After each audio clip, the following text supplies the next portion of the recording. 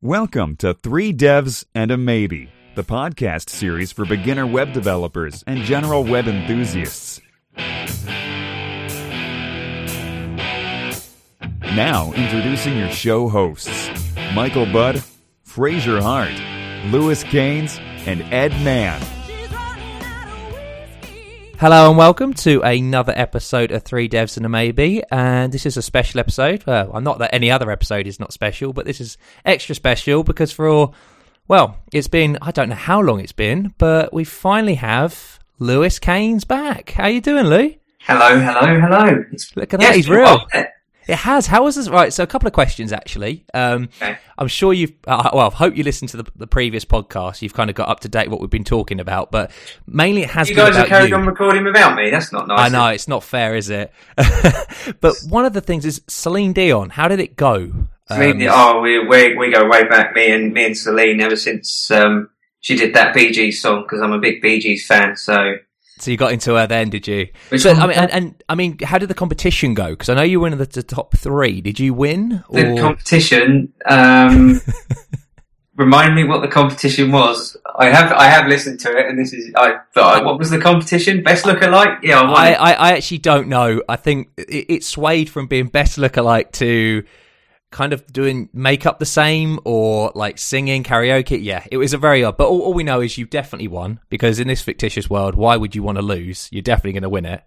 And you and Celine got on like a house on fire because of Bee Gees, obviously. Probably the first bit of publicity she's got in a long time as well, I'd have thought, off the back of this podcast. Oh, brilliant. Well, how's it going, Lou? It's a long time no speak. It's alright, yeah, it has been a long time. I've missed doing them. It's nice to be back on. It's bit of a random last minute decision to do this, but thankfully I'm now in a position where hopefully I can be back on them a bit more. Yeah, so what is the position? So what are you doing? Like, are you still at the same job? Have you moved? What's kind of going on in the Lewis Caines life? Yes, and yes. I think are the answers to all three of those. What was the first one? The second one was, are you still working at the same place? And the third one was, have you moved? I said, have you got a new job? But technically, I suppose you haven't got a new job, but you have got a new location for said job. I have a new kind of life. Yeah. So what is this new life you've got? Oh, finally. I say finally.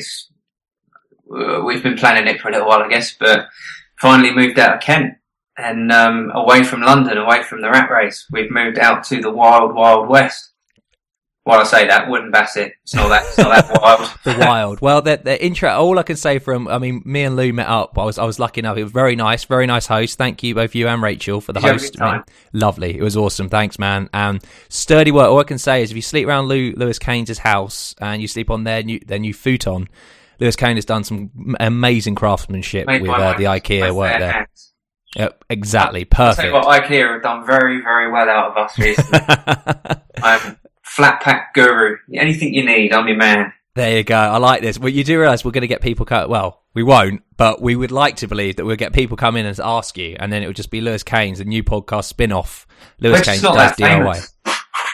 I shouldn't say we. I haven't been on this for a while. I've got to earn that right back again. Not at all, man. Not at all. Just me, not we. But yeah, I mean, I did the trek. It's not really a trek, is it really? So I did just the drive to meet up with you last weekend, and we had a great time in Wootton Bassett. Nice evening, and all we can say is interesting bar staff. We probably shouldn't broadcast that. We won't really mention what happened, but it was an interesting event. We'll feel extremely guilty if something does happen. But anyway, so other than that though, so what's the plan? What you've been doing? You're working from home now, I'm guessing? I am. Yeah, I'm working from home. I'm recording this podcast live to you from my new office with 2 out of 3 monitors working. Don't get us started on that one. Why won't the third one work? We've had fun and games with that. And actually, yeah, we should go about that, because if our millions of listeners, if anyone can help out with this particular conundrum, that'd be great, because even the almighty Ed Mann couldn't figure it out, and then when that happens, I know we've got no chance. Are you still there? I am still there. I am still. I'm just letting leaving it all to you. I know, letting the old verbal go. Yeah, so working from home now, working from my office, as I said, and life is good. Very busy, but trying to adjust to. Obviously, living in the southeast our whole lives, and now we've moved away up here, and it's it's a very different pace, but I'm absolutely loving it, and I love working from home. I don't think you can beat it. Well, that's awesome, man.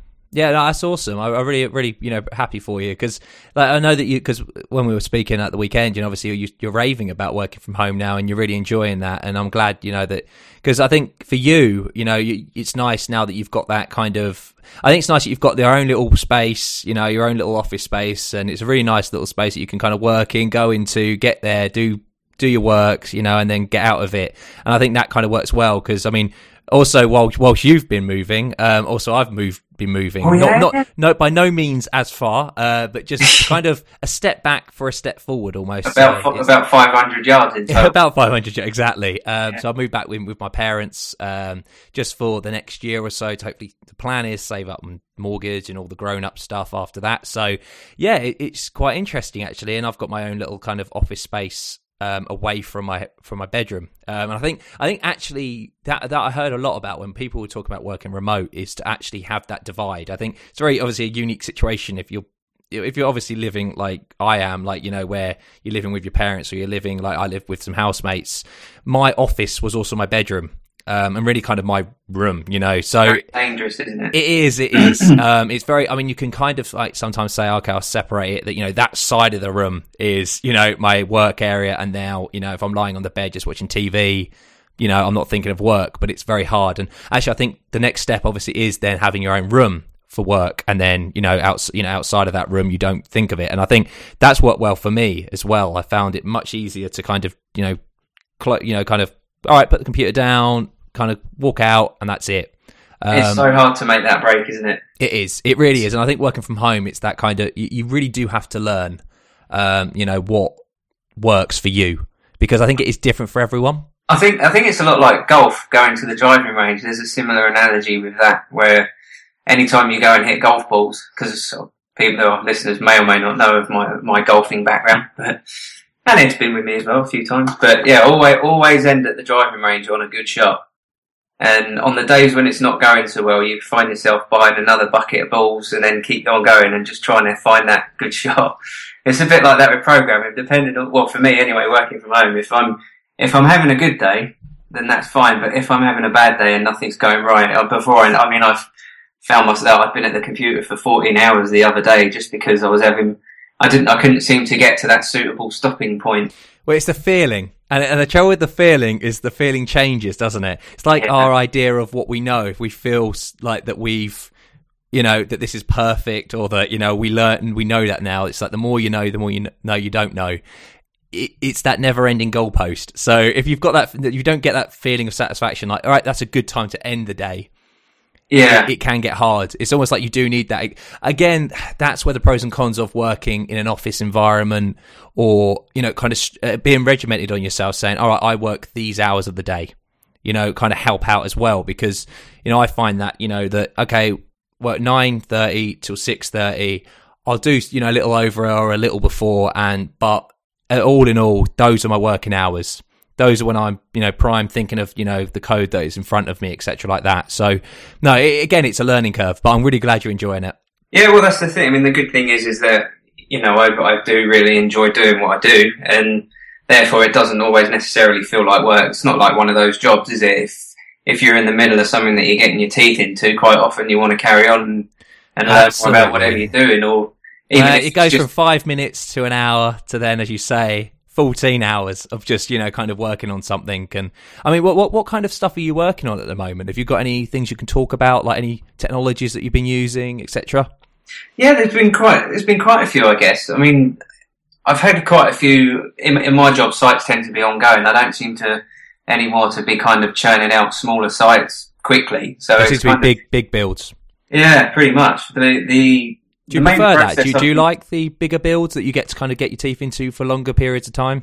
I enjoy the architecture side of it, and particularly with one that I'm on. You nerd. I never thought I'd say that, but I do. I think using Laravel particularly has helped me embrace that, because they use all these best practices, and you can't help but kind of see them, and occasionally you'll come across a new kind of design pattern or something that just so happens to fit what you're doing, and I found that happens a lot. But yeah, a lot of the last few months have been spent moving a lot of my old sites over to Laravel 5, and then having to go through the whole process of changing the servers to PHP 5.6 and all that stuff, and just a lot of refactoring and making my code a lot more concise. So that's a really interesting thing you say there, because I don't know if you want to tell the audience kind of what your decision, why the decision behind going with Laravel. I know that, I mean, like the fact that you wanted to kind of move away from your own stuff. Oh yeah, we're going away from what? Yeah, I know. Well, because I think it's a very mature kind of nice idea, because I think some people decide, all right, we're going to, I mean, a couple of years ago, you were in the mindset, and actually this was something like last weekend, it was great kind of seeing what your kind of feeling behind it is, now where, everyone hates the idea of, building, it's a reinventing the wheel, and then it's reinventing the wheel. If you do reinvent the wheel, on about if you reinvent the wheel, you become very good at making wheels, which is great. Because the thing is, right, is that if you want to learn how to make the wheel, then and if you're a good developer and an interested developer, you kind of do want to look at these things and understand them. I've had that in the idea of the Flux stuff, because the Flux architecture is quite a simple idea, but there's so many different Flux implementations around, and that's because people have just said, well, I want to learn it. The best way of doing it is learning it. So you've wanted to learn web frameworks and stuff like that. You built your own, etc. like that, and then you've realized actually some of the benefits come out of these other frameworks that, the thing is they have time, or they've got more of a usership that allows them to, kind of embrace different areas that you haven't got the time to deal with. Well, that was the thing. I mean, I got a hell of a long way down the road, right, with my own framework, and it was a brilliant learning exercise and a brilliant project, but I realised sooner or later, that I'm not a completely freelance web developer. I don't work for myself. Sooner or later, other people are going to have to look at what I'm doing. And it's no good that I didn't write any documentation for it, because I just didn't have the opportunity to do that either. Oh, Michael Budd's free. He'll be with us shortly then. Awesome. That's a nice surprise. So that's great. I mean, and as you say, you took the decision, the mature decision, the nice decision to say, okay, well, let's port this over to something that's got more of a usership. Yeah. That will, provide an easier, learning curve before coming in, and I think that's the catch. It's the catch of everything, isn't it?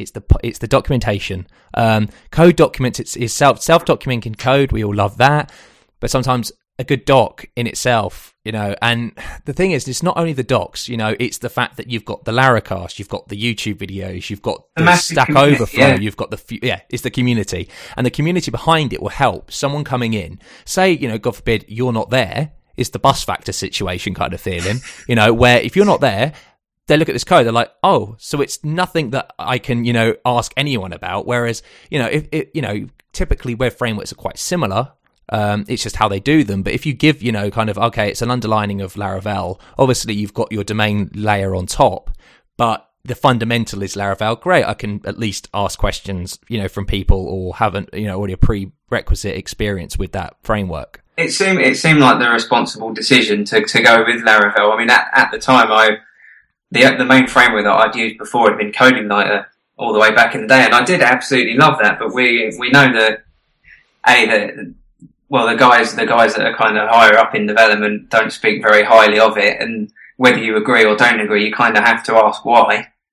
And I think CodeIgniter kind of fails in a lot of areas that frameworks like Laravel don't. I think it's just because it never moved from the 5.2 stuff or the 5.1 support. Yeah, exactly. It couldn't move up, and it couldn't get the syntactic sugar. I mean, that's one thing Laravel does really well, is the syntactic sugar.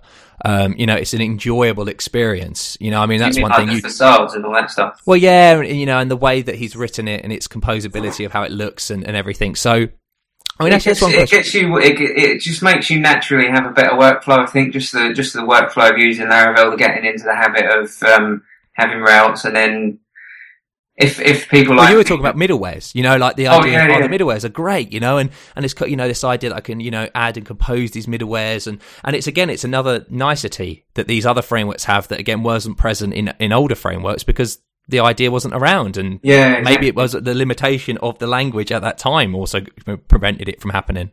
Yeah, absolutely right. And obviously, Taylor's now working full time on Laravel as well, so that it's going to carry on growing and growing. And I think there's so much there available. It's trying to be efficient in what you're doing, and I don't think it'll ever be possible to learn the whole framework unless you have enough situations crop up through projects where you again, have to. It's the idea that you're not coupled to that framework as a framework. Like Absolutely, it's just a delivery of the domain logic that you have that you can hopefully make analogous. Well, agnostic. Wow. I'm not with it. I know I am not with it today. Agnostic from the framework. Yeah. I mean, I know that there are some coupling bits, some bridge areas where you're going to have to couple it up together. Obviously it's going to have to happen. And maybe there'll be some bits, this could probably be more generalized, more, split out of it, into the domain or, etc. But, the ability to be like, awesome.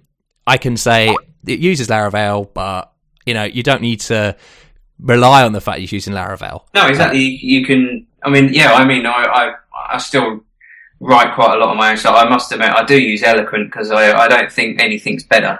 Yeah, well, that's just what I can ask. What are your favourite things of Laravel? Going into the Laravel world, what have you really enjoyed?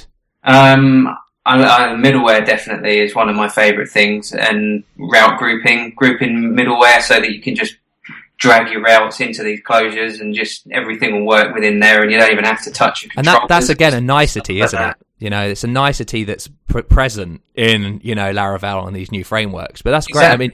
I mean, and you enjoy Eloquent as well. Eloquent, yeah. I mean, it's fantastic. Once you get your head around relationships and stuff, then that's pretty much it. That's the big obstacle, and it's not that complicated, to be honest. It just takes a bit of experimentation. I think a key to before using anything with Laravel and stuff like that is to have a good grip on namespacing and all that stuff, because it does use that.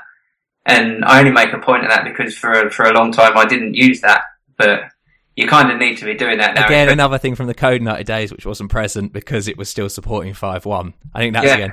Hello, Mickey. Or anything like that, or auto loading, PSR4, or any of that stuff, and all that. Hello. Sorry, Mick. That's all right. No worries. I don't want to interrupt you. It was interesting stuff. How you doing, man? How was the jog? Jog was good. Feeling pumped. So 3.9 miles today. No, 2.7. Always 2.7. You've gone downhill. I know. Wow, knock him out. Yeah, knock him down there, Lou. I like it. It's because the only time I can run now is during the lunch breaks, and because of daddy responsibility. So it's about all I can fit in. Really, is that 2.7 miles. So by the time I've had a shower and stuff, it's time to get back on the keyboard. On the keyboard, very nice. So it's great, good to see you, man. This is the first one with Lou again. I've done the introduction. I've talked about Celine Dion. You'll be happy to know that. But yeah, so I mean, other than that, then Lou. So what else have you been doing? Like golf. I know that golf has been really well this season. For some reason, stressful time for you seems to have caused an amazing upshift. Not necessarily stressful, just busy. I mean, moving house is quite stressful, I suppose, but it's all been good things. But yeah, it's one of the most stressful things to do in your life is to move house. I'm sure it is that and have a baby. And then Mickey, and I love the fact Mickey did that pretty much in the same month. Get it all over while doing university and everything. University. I'm not going to win this argument, so I'm just. Yeah. What was the question again? No, I was saying, like, what else? Like, have you been up to? Like, have you been able to kind of look at stuff outside of like the web stuff? Have you kind of, been looking like anything outside the programming kind of interested you at the moment? Anything outside of it? Anything outside of programming, I know. The world outside. Programming, golf, and pubs. That's pretty much. That is a good combo. I'm not going to lie, that is a nice combo. And I don't play a lot of golf this time of year. So, so it's code and pubs. Yeah, no, I try and swim, but yeah, I mean, not like that either. Oh dear, yeah. Trying to find a place at the moment to swim is obviously your problem. Seems to be. But no, I mean, a lot of my free time it's spent every day trying to make myself get better at this very, very tough job that we do, and trying to pinpoint the right things to be learning at any given time and stuff like, I don't know, JavaScript frameworks. I invested a lot of time in Angular, which I'm now thinking, was that a bad idea? No, I mean, I don't think so. I think, that it's really weird, like how things have kind of changed. I think people React start championing it as much as the things like Vue.js and React and the things like that, because that's taken such a massive shift. I mean, actually, Angular, there are kind of Flux architected What is Flux? I should probably know that, but you mentioned twice now and I didn't ask the first time. So Flux is an architectural pattern. You can kind of think of it as a transition away from the MVC model, which doesn't seem to work that well. I mean, it didn't work well for Facebook. And the bindings and the two-way binding and the way that kind of when you start connecting these things up, having a lot of controllers and views and models and controllers, the way these kind of, and you draw these diagrams of how they interact, it can get very complex quickly. And Facebook realized that getting people up to speed on these things was very hard. And then they thought, well, let's go back to the drawing board of what architectural pattern we're using, what style, how are we writing these things fundamentally? And they came up with this idea of unidirectional flux flow.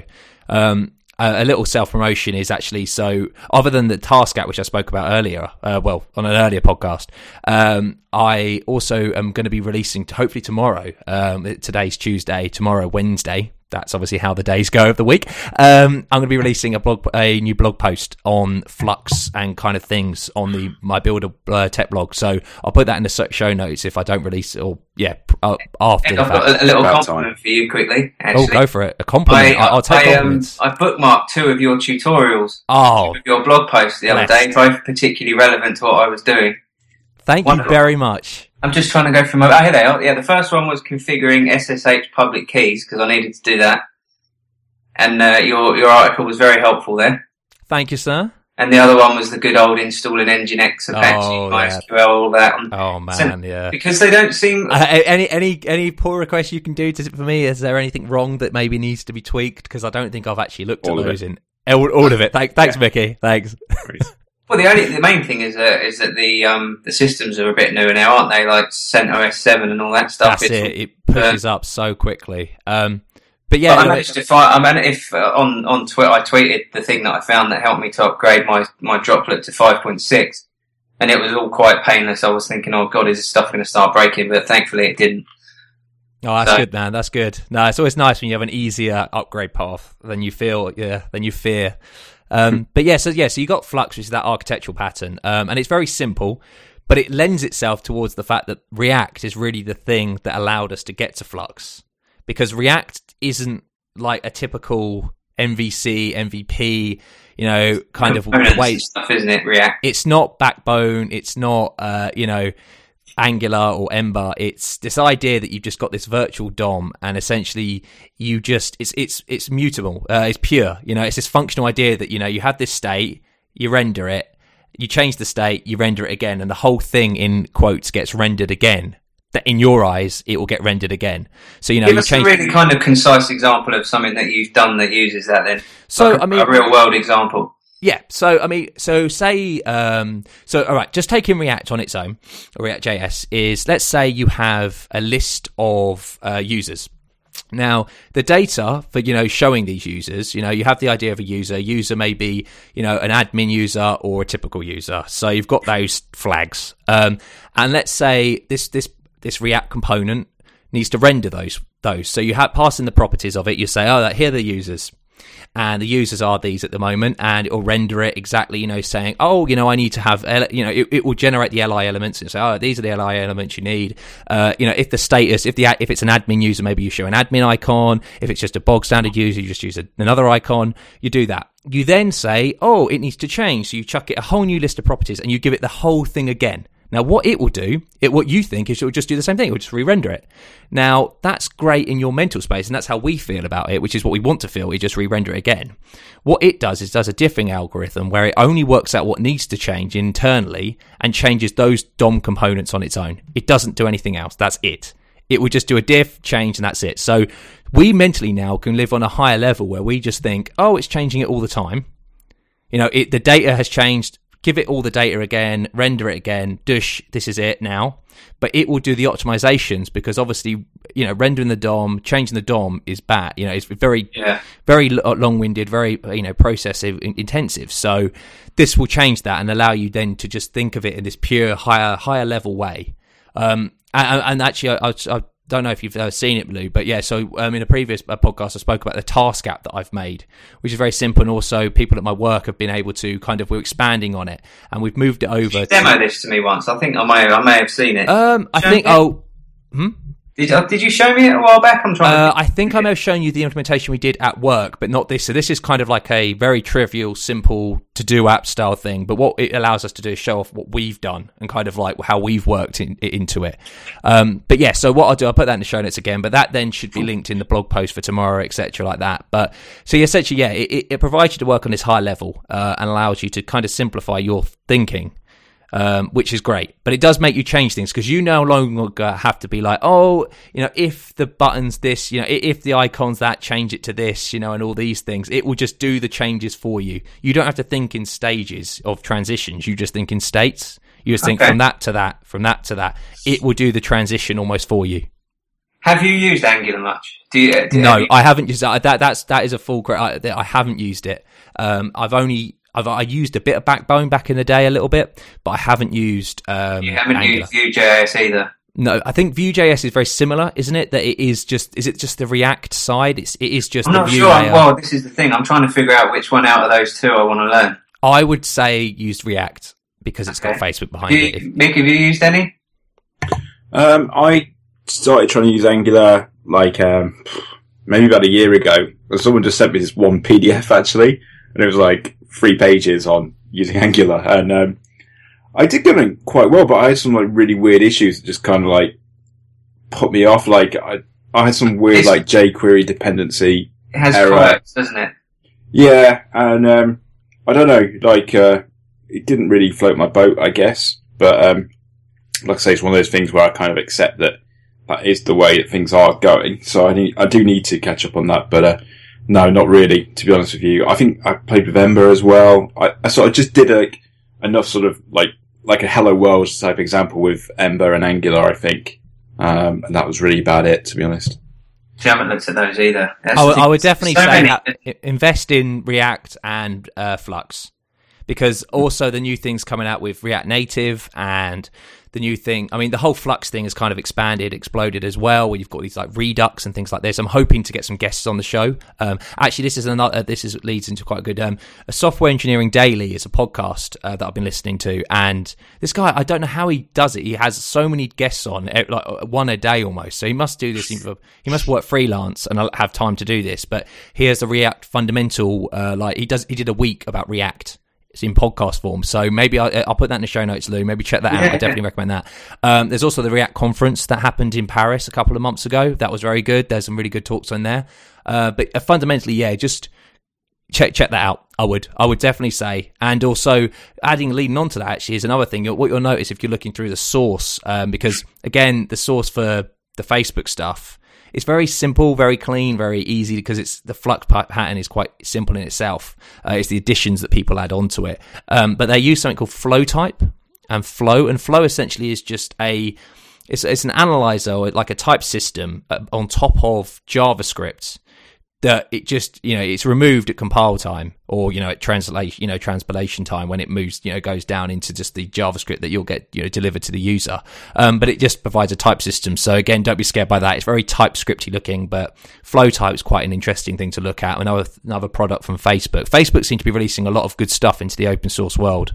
Okay, that'd be worth looking at. Because you're writing a lot of ES6 now as well, aren't you? That's another thing. Yeah, and that's actually true. Yeah, so we did for Kong, we did so Kong is this API middleware. I think I spoke about that another time, and we've been kind of working quite a lot with that at the moment, with the way that we're kind of changing our architecture from being this just one Symfony application to many different applications that can kind of be their own thing. An API, SOA kind of serve all that buzz thing, but not really. It works. Again, it's funny how you get these buzzes, but really it's just what works. So this is even though we may be going this way, it is just because it will work and we feel it will. And you understand that buzz, and then that buzz has moved away to something else. Exactly, but you're like, okay, well now we're going to invest and we work out. Actually, yeah, this kind of made sense. It's again, we're like design patterns where I'm going to use a builder here, and it's actually like, no, the code kind of after you refactoring it will eventually become, oh yeah, it became into a builder as instead of, I need to use a pattern comes out of the code as opposed to being injected into the code. Yeah. How does with React, how are they kind of treating the whole kind of versioning thing? Because obviously, like Angular, everyone's learned that, and they've got version 2. They're still breaking. So it's 0.14 release at the moment, and there are breaking bits. But because the React is only the view layer, I think that's where people get a bit confused as well. React is only the view layer. It only deals with the components in the view layer. It doesn't deal with the architectural stuff. So you can do whatever you want with it. I mean, the fact is people have been using Backbone still as their, infrastructure behind it, and then using React just for the view because of how much better it is and more performant. So you're using it on top of Symfony? No. So Symfony's the backend. So we're using it on top of. So we're using the Flux architecture. We're using Facebook's Dispatcher and all this gubbins.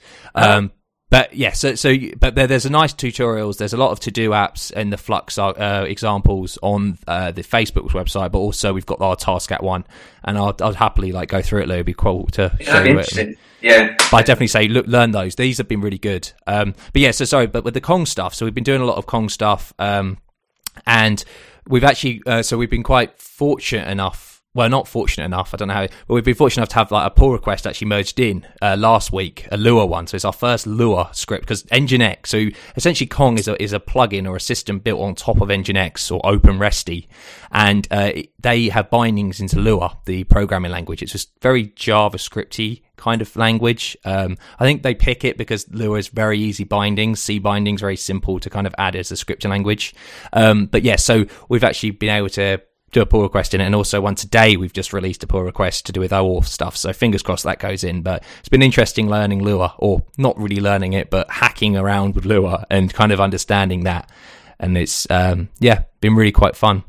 Are you hacking around with all these things in your own time as well, or is it on work time that you get to it melds from work time to own time, because when you've got a problem and you're like, well, I want to solve this, so then it goes from being work time to home, you kind of work, just do it both in essence, and then you feel like, oh, it's a good blog post out of that, write the blog post, blah, blah, blah, and stuff like that. So it's quite fun.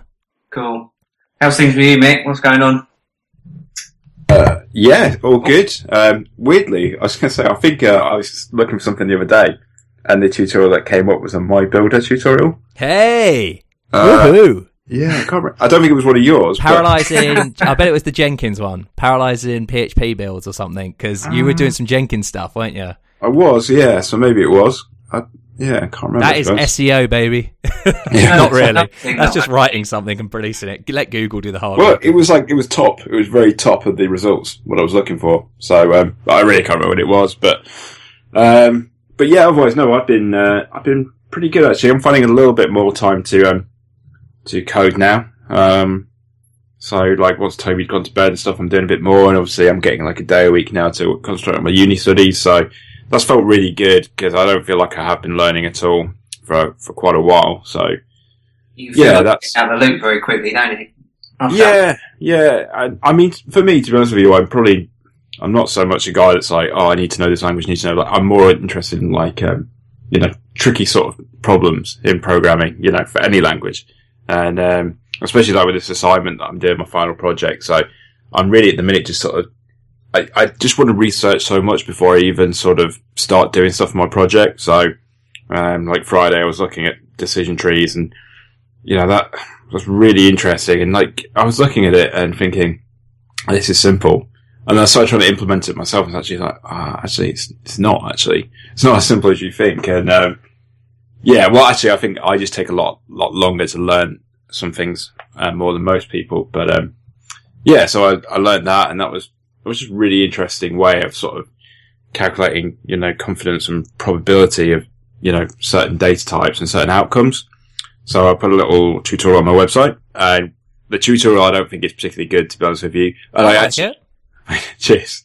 But I actually really would, openly ask for feedback on it, because I think maybe there's mistakes in it, and I would like someone to confirm, to say, oh yeah, you have got a good understanding of it, or you haven't. I wouldn't be offended if you said they hadn't, because I really just want to learn. So, would you like me to comment now?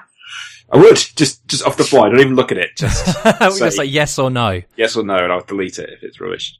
Where are we? So it's on my homepage, michaelbudd.org, and go to other, from the top menu. Oh, in other. So I was in tutorials. Yeah, I know. I don't know why I did that, to be honest with you. But, it's in Other, and it's decision trees. And if someone could give me some feedback, I would really be grateful for that, actually. And the JavaScript is not good, but I'm more interested on have I actually got the concept. Ideas. I think that's a really good point. I think me and Lou were actually talking about that before, where we were talking about like it's the ideas, isn't it, that matter? Yeah. Kind of like the fundamental kind of concepts, not the delivery mechanism or the implementation.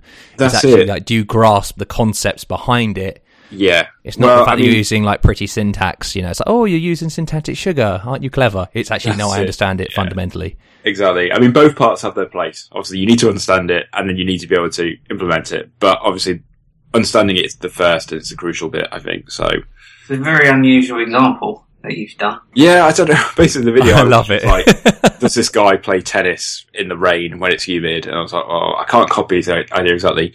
But the other thing I was going to say is the video that I've linked on that tutorial explains things 10 times better than I do. And it's a brilliant video. I think it's 9 minutes long. And it's really interesting. And he just talks about the idea of pure data sets and just keep like splitting things, splitting until like eventually you get down to this.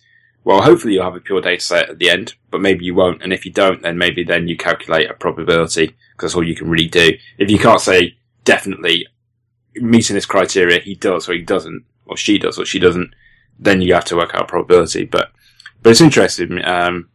It just kind of, it really, I don't know, makes your brain work hard to try to understand things, because you start thinking, is this accurate? Because, there's my cat. Hi, Dennis. Sorry. Every time. It wouldn't be a podcast without Dennis. It wouldn't, no. You're going to mess on your carpet, is he? No, but I'm worried that listeners are just going to report me to RSPCA thinking, what do I do to that cat? Is the Dennis in pain? He's not. Right. He's just saying hello. Just to explain, he is very old. He's like 23, which is very good for a cat. But anyway, so that decision tree is very, very interesting. And I still don't... I hope to use them at some point in my project. Obviously, like my main... How is the project going? What kind of what direction have you taken so far? Have you been disconnected by RSP again? That's the main question. No, thankfully not. It's been all good since then. I mean, my crawler's not working at the minute, so I did crawl like a few thousand results just for my own fascination. But I'm actually just going to crawl on specific terms at some point.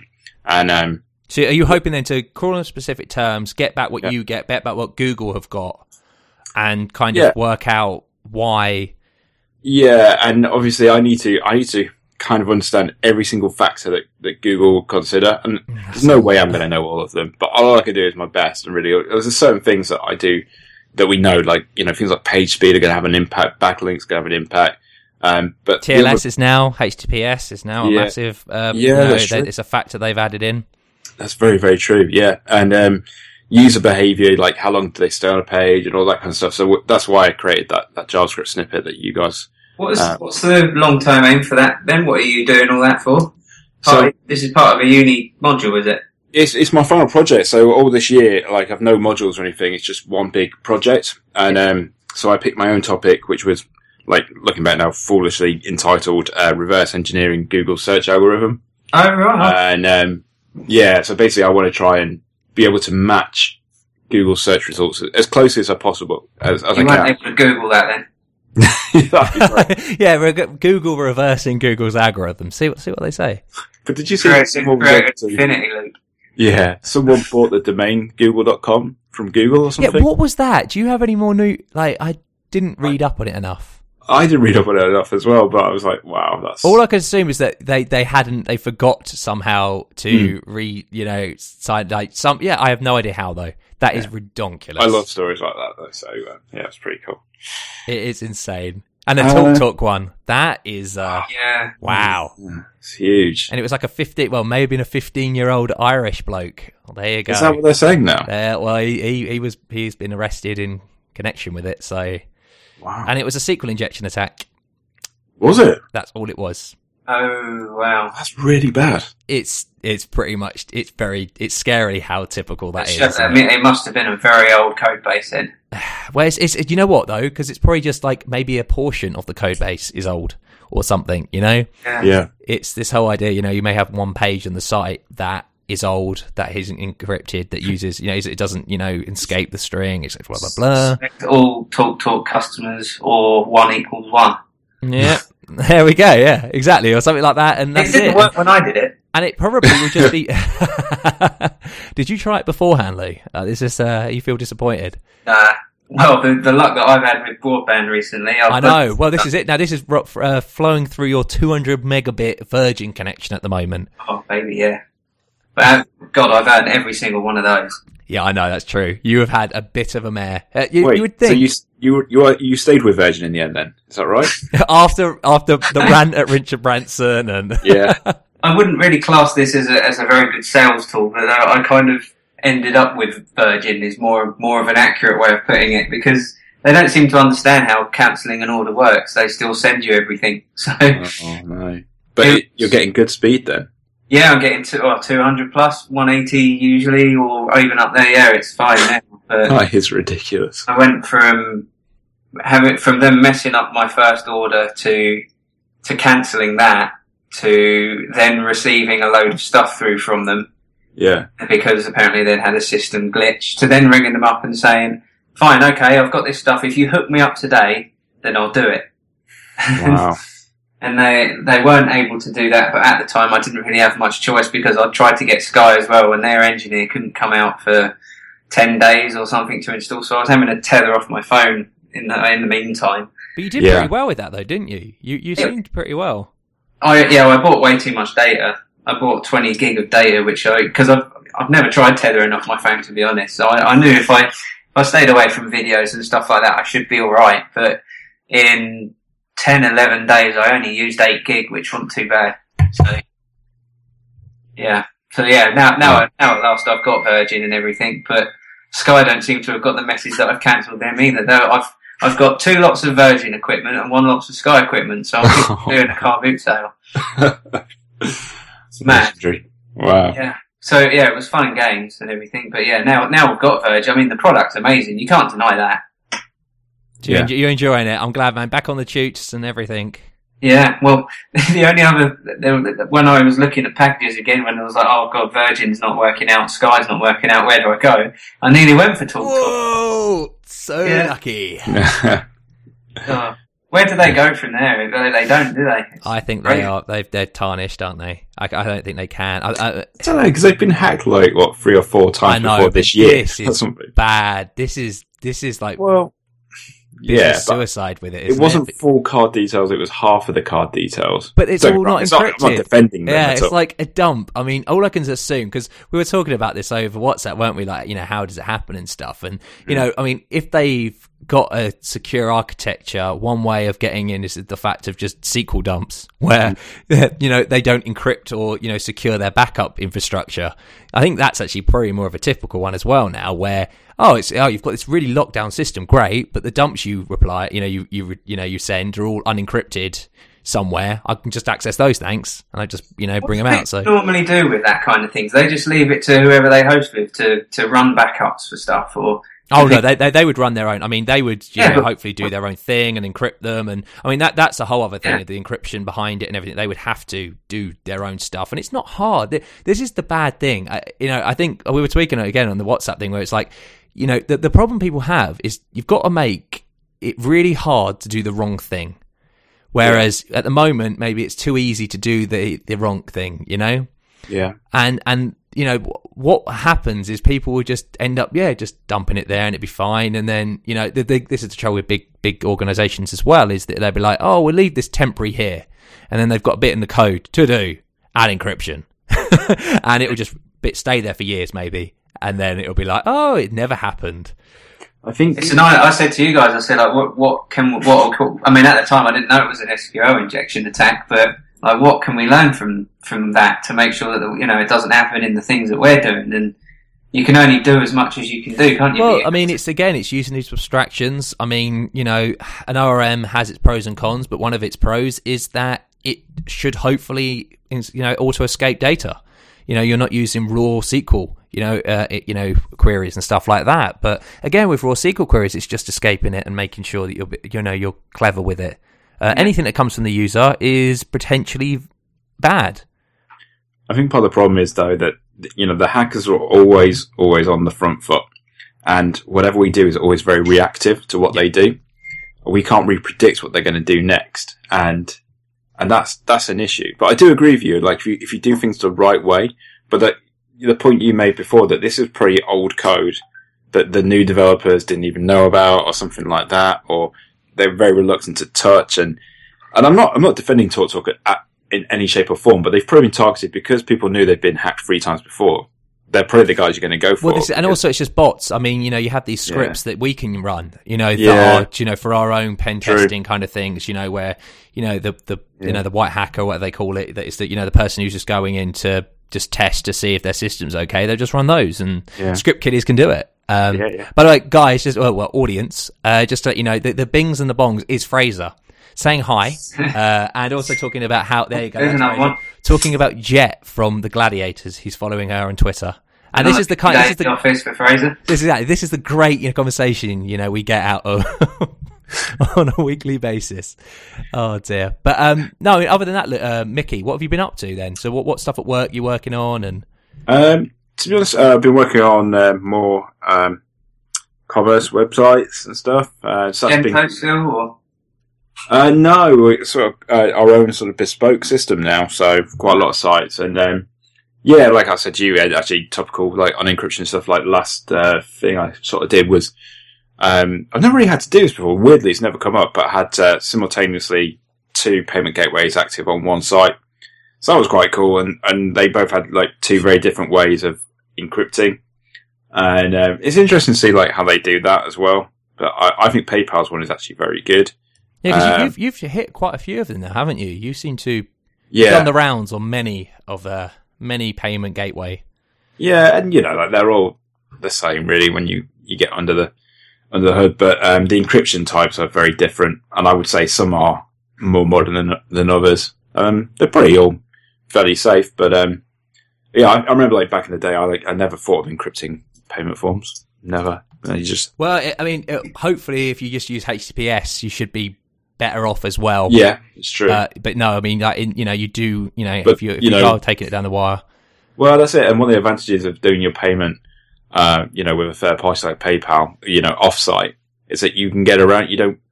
That's true. You rely on them. I mean, that's a good idea as well. Is I don't want to deal with this at all. I want no liability at all. That's it. But, at the same time, I think, sites now these days should all have certificates, shouldn't they? But, it's... HTTPS is a scary, confusing beast, though. It is, yeah. It really is. And a lot of people don't get it. And to be honest, actually, until this week, I really haven't, looked into it properly.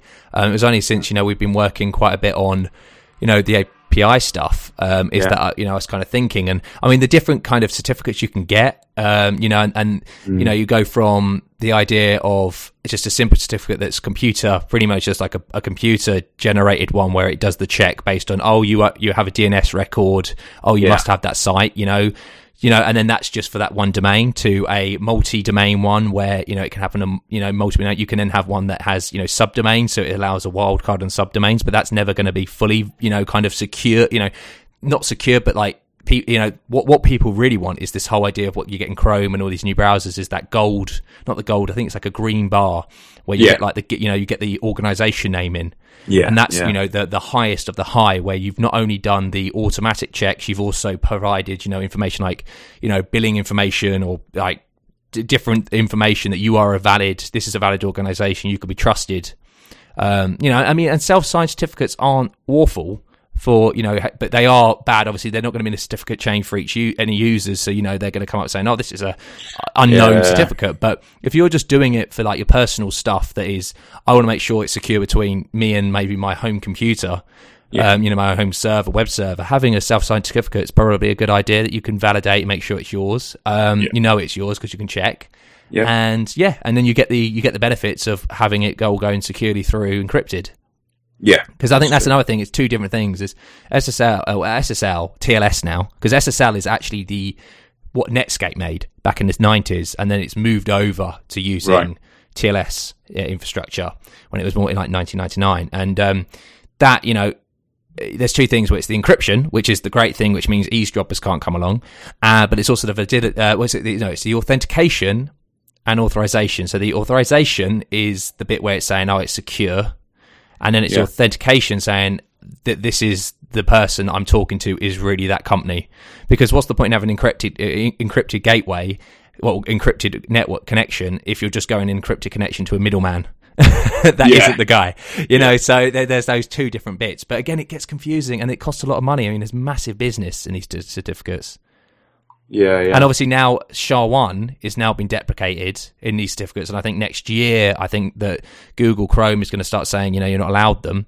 And SHA-265 or 256 now is the one where you're meant to use SHA-2s. So all these new old certificates, I mean, some browsers, IE6s of the world, are actually not going to be able to go to some websites because they'll be required to have HTTPS SHA-2 certificates. So PayPal, they don't allow SHA-1 certificates anymore. There we go. I mean, look at that, so that they've actually got rid of, because I mean, a lot, I think it's Ice Cream Sandwich. I think Android devices have problems with SHA-2 certificates, and also, so then it's Windows XP, SP2, etc. They have issues. So, no, it's a massive, confusing, wild game.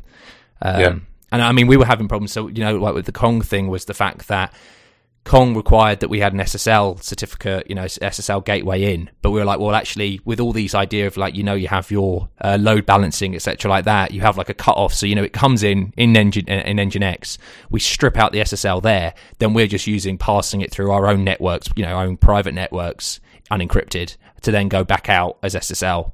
But then it's like using it's X header proto or something. There was like a valid kind of idea, kind of norm now that you're able to say, oh, this was from a HTTPS source though.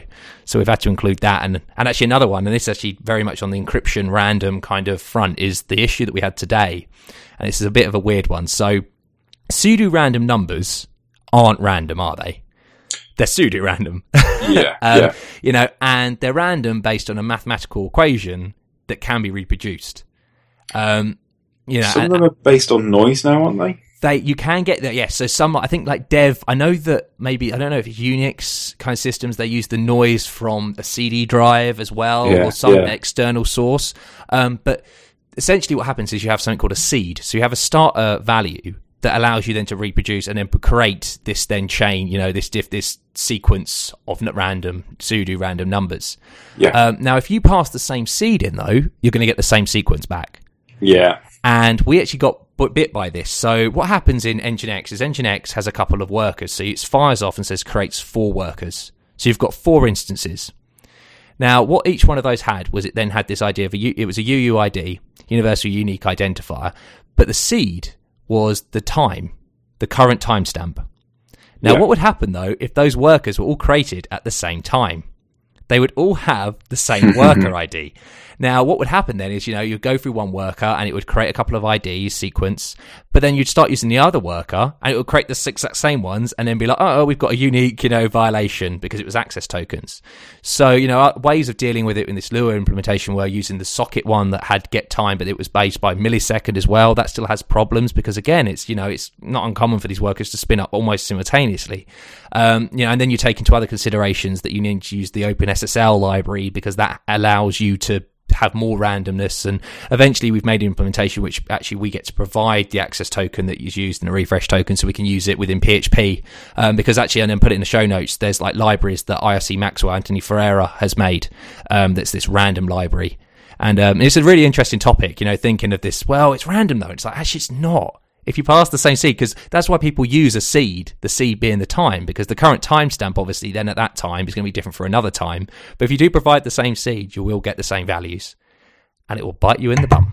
Oh, that sounds like a nasty issue to... It's a horrible issue, and I'm really hoping this feature gets merged in. But no, it's really interesting working like with GitHub and kind of stuff. But it's fun seeing all these projects and kind of looking at other languages. But no, I mean, it's been really fun. Nice. How about you, Lou? Anything else you want to say on your first episode back? Can you hear me okay? I can indeed. I had my microphone off temporarily. It's been a pleasure. It's been nice to be back. Hopefully we can all maybe get back in the habit of weekly ones, perhaps. Well, I think Yeah. definitely it'd be good. I mean, we've now kind of got a bit of a set. I'm glad you got your setup at home now, you know, with your office and everything. And you know, we can kind of work around it and really kind of hopefully get some guests on as well will be a good thing, because I think now I'm getting an itch for speaking to some random people. It'd be awesome. My next plan is to get a decent microphone as well. So, are you leveling up to a Yeti, or are you going to see what's on the market? Here's an exciting story for you. We registered with British Gas this week, and they give an Amazon voucher out with every new account. So I might see what I can get with that. Oh, there we go. Thank you, British Gas. So every episode will be like, this microphone has been provided by British Gas. Yeah, that was boring. Please edit it out. What was boring? My British Gas story. Not at all. It is not boring at all. The audience needs to know about these things. They've missed you, Lou. They've missed you. All right then, audience. Well, it's been a great episode, and yeah, we'll speak to you next time. I mean, hope you have a good time doing what you're going to be doing and not listening to us. I should never say the last bit. I should have just left it where it was. It was fine where it was. You know, audience. Goodbye. Perfect. Great speaking to you. Yes, bye. Bye. You've been listening to Three Devs and a Maybe. You can contact us at contact@3devsandamaybe.com or follow us on Twitter at 3devs and a maybe.